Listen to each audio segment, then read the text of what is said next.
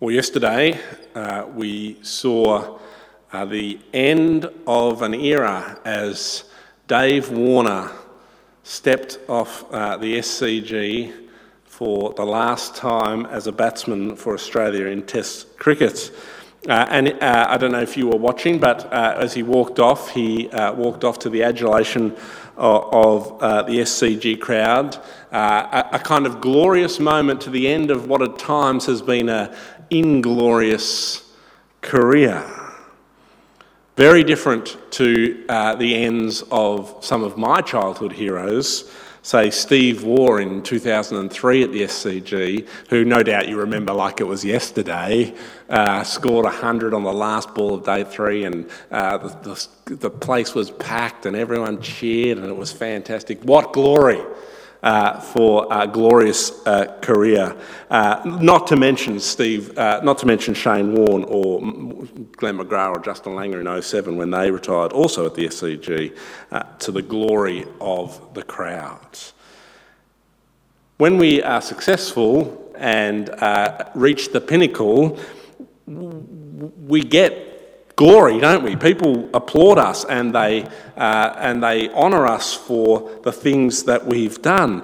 Part of, I think, what comes to these greats of the game of cricket is a glory because we know there's just no way that you or I could do the things that they do, could bat the way that they bat or bowl the way that they bowl. Glory and the desire for it is kind of baked into us, I think.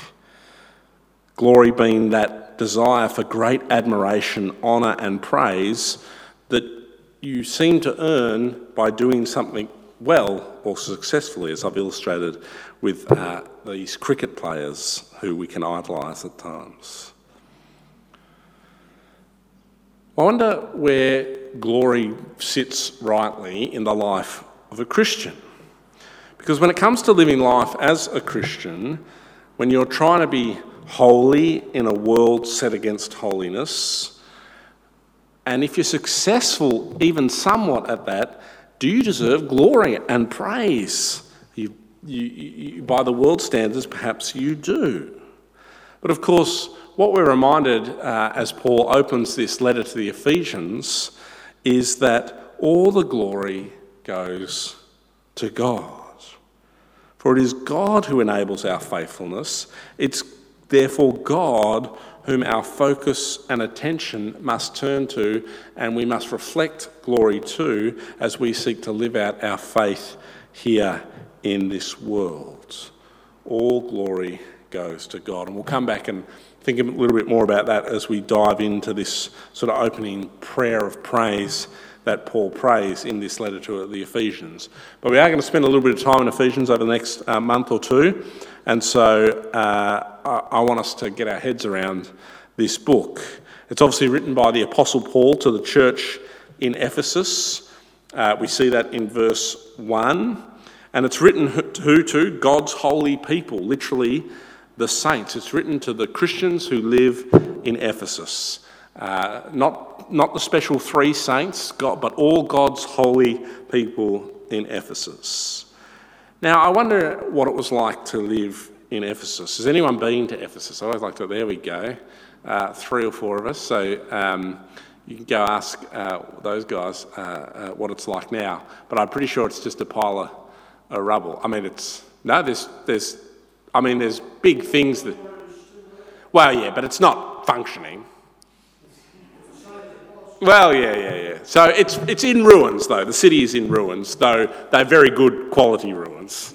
The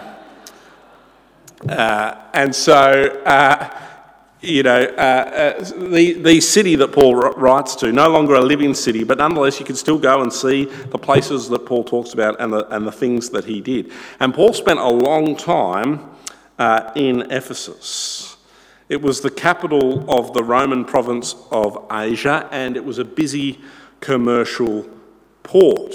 And being the kind of secular and pagan world that the first century was, it was also headquarters of a goddess called Diana or Artemis. And her temple that was there, is that the one that's still Is that the one that's still standing? Is that what you're telling me? Artemis's temple? No. Other things, though. Anyway, Artemis's temple was one of the seven wonders of the world in the first century. So it was a significant place with significant impact in the world at the time. And Paul, who went there on one of his missionary journeys and who preached the gospel there, had an impact in this place. We read about it in Acts chapter 19. Let me just read that to you. Acts chapter 19, starting at verse 23. About that time there arose a great disturbance about the way, that is, about the Christians. A silversmith named Demetrius, who made silver shrines of Artemis, brought in a lot of business for the craftsmen there. He called them together along with the workers in related trades and said, "You know, my friends, that we receive a good income from this business. And you see and hear how this fellow Paul has convinced and led astray large numbers of people here in Ephesus, and practically the whole province of Asia. He says that gods made by human hands are no gods at all. There is danger, not only that our trade will lose its good name, but also that the temple of the great goddess Artemis will be discredited, and the goddess herself, who is worshipped throughout the province of Asia and the world, will be robbed of her divine majesty." When they heard this, they were furious and began shouting, "Great is Artemis of the Ephesians." Soon the whole city was in an uproar, and the people seized Gaius and Aristarchus, Paul's travelling companions from Macedonia, and all of them rushed into the theatre together. Paul wanted to appear before the crowd, but the disciples would not let him. Even some of the officials of the province, friends of Paul, sent him a message begging him not to venture into the theatre. The assembly was in confusion. Some were shouting one thing, some another. Most of the people did not even know why they were there. The Jews in the crowd pushed Alexander to the front, and they shouted instructions to him. He motioned for silence in order to make a defence for the people. But when they realised he was a Jew, they all shouted in unison for about 2 hours, "Great is Artemis of the Ephesians." That's a long time to shout the same thing over and over again. The city clerk eventually quieted the crowd and said, "Fellow Ephesians, doesn't all the world know that the city of Ephesus is the guardian of the temple of the great Artemis and of her image, which fell from heaven? Therefore, since these facts are undeniable, you ought to calm down and not do anything rash. You have brought these men here, though they have neither robbed temples nor blasphemed our goddess. If then Demetrius and his fellow craftsmen have a grievance against anybody, the courts are open and there are proconsuls. They can press charges. And if there's anything further you want to bring up, it must be settled in a legal assembly. As it is, we are in danger of being charged with rioting because of what is happening today. And in that case, we would not be able to account for this commotion since there is no reason for it." And as he said this, he dismissed the assembly.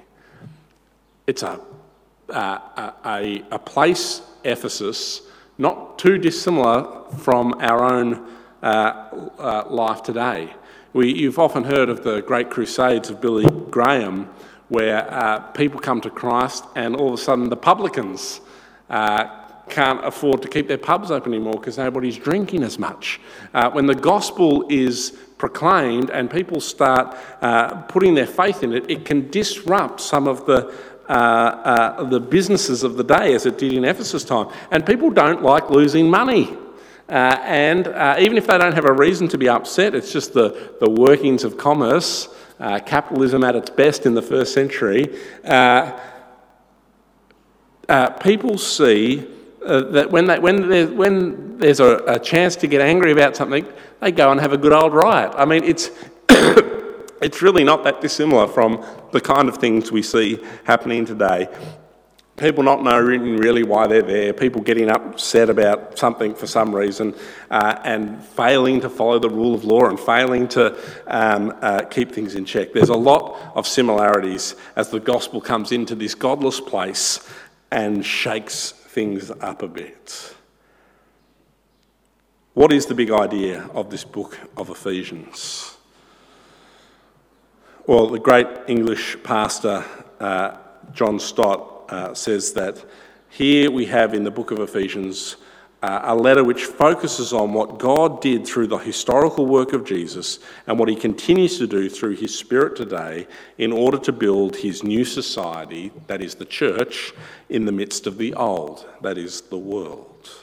And if I was to summarise Ephesians, I would say that the idea is that as Christians we have been raised with Christ to live a resurrection life for God's glory. What God has done for us through Christ and what we must do in return as a result of what he has done for us for his glory, not for our own.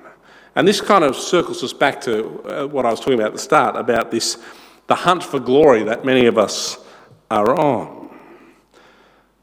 We live in a world where people are looking for personal glory, and perhaps some achieve it in the stands of the SCG, though by 35 it's all over and their glory days are behind them. I wonder what they do for the next 60. But do you know what's interesting in our world today? People are on the look for glory all the time. I was reading an article recently that said this: for Generation Z, one industry reigns supreme. This is like, what do they want to do for a job? Influencing on social media. According to a recent report by decision intelligence company Morning Consult, which surveyed over 2,000 adults in the US, 57% of Gen Zs said they'd be an influencer if they had the opportunity. And lest you think this is a pile on Gen Z, compared to 41% of adults from all age groups. So, they're not doing that much worse than the rest of us, really, are they?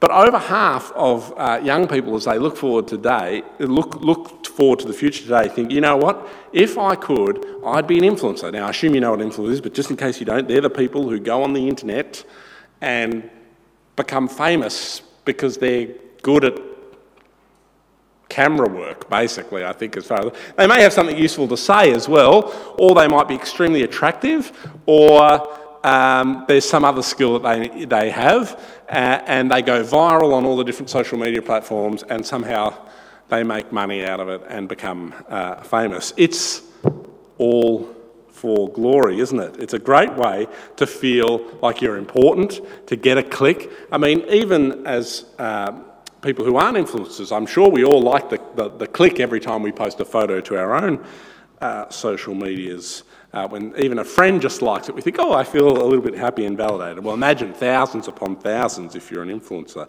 No wonder people want to chase after a career like that. But self-glorification is not the answer to living a good life, even though over half of us think that the best way to get there is to become an influencer and to live a full and happy life. I think there's a few reasons why. One being that I'm pretty sure every influencer out there is living a double life, because there's their real life and then there's their life that they put on the internet. And that, of course, is going to have an effect on your soul. But of course, the other is we're not created for that. We're actually created for someone else's glory, for someone else's fame, for someone else's name. The answer to the desire each of us has for glory is not to find it on the internet as an influencer, but in fact to become new in Christ, to die to self and to live for him our new resurrection lives. And this is what Ephesians is about. It's about helping us to do that. And let me just take you into the reading we had today and show you how it opens up for us this new identity that we have in Christ, which is for God's glory. Paul opens with praise in the prayer, giving thanks to God for the way that he has blessed his people. He's praising God for this gift of new life in Christ. Verse 3, praise be to the God and Father of our Lord Jesus Christ, who has blessed us in the heavenly realms with every spiritual blessing in Christ. And then he goes on, I guess, to list some of these blessings. To be chosen to be holy and blameless, verse 4. predestined to be his children in verses 5 and 6, redeemed and forgiven through the blood of Jesus in verses 7 and 8, and knowing God's will, verses 9 and 10. His will that one day all things will be brought under the lordship of Jesus Christ. Now that's quite the identity, isn't it? To be chosen by God, to be called his child, to be redeemed and forgiven, to know his will. Wow. If that was your identity, you might think you've got something to be proud of. You might think, well, that sounds quite good. I might go stand in the SCG and get the world to cheer for me. But no, this is an identity not earned by us, but given freely to us by God, and so it is for his glory.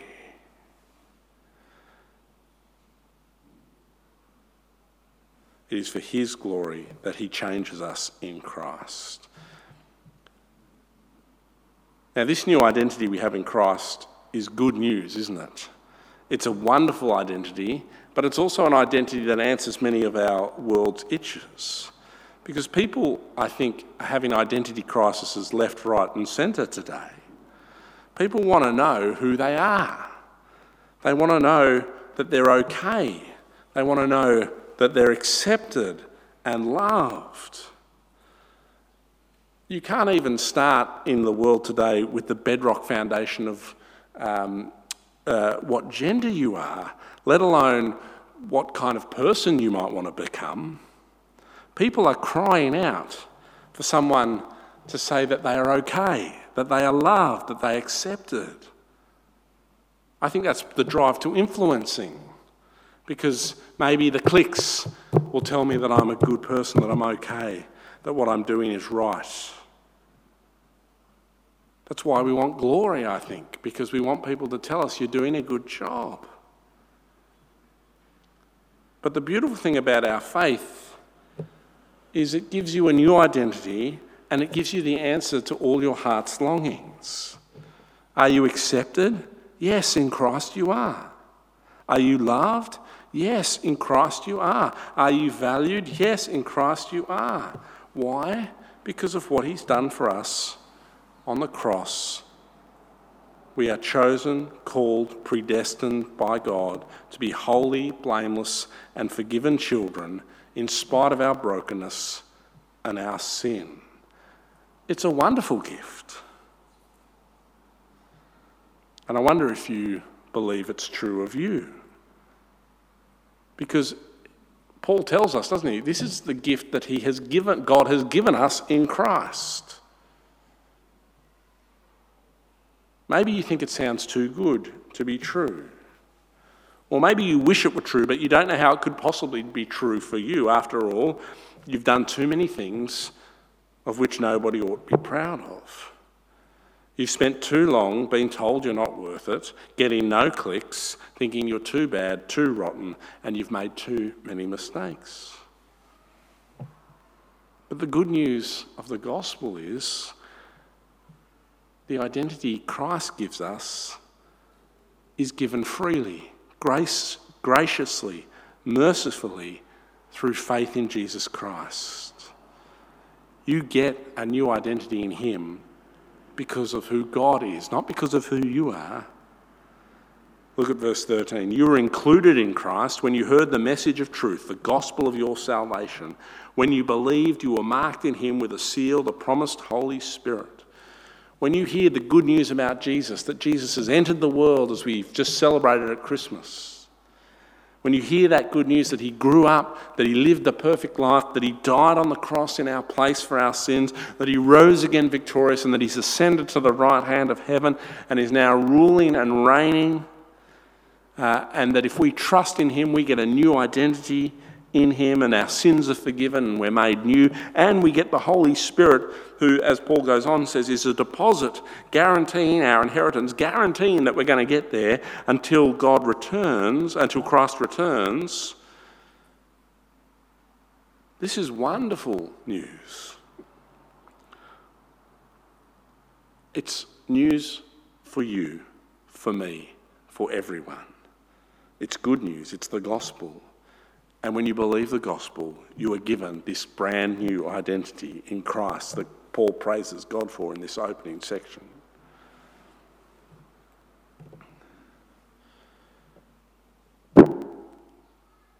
All of what God has done for us in Christ is done for us, not so that we look good, not so that we can run off and build a pretty solid YouTube channel called Child of God, the best ever, but given to us so that we can give glory to God.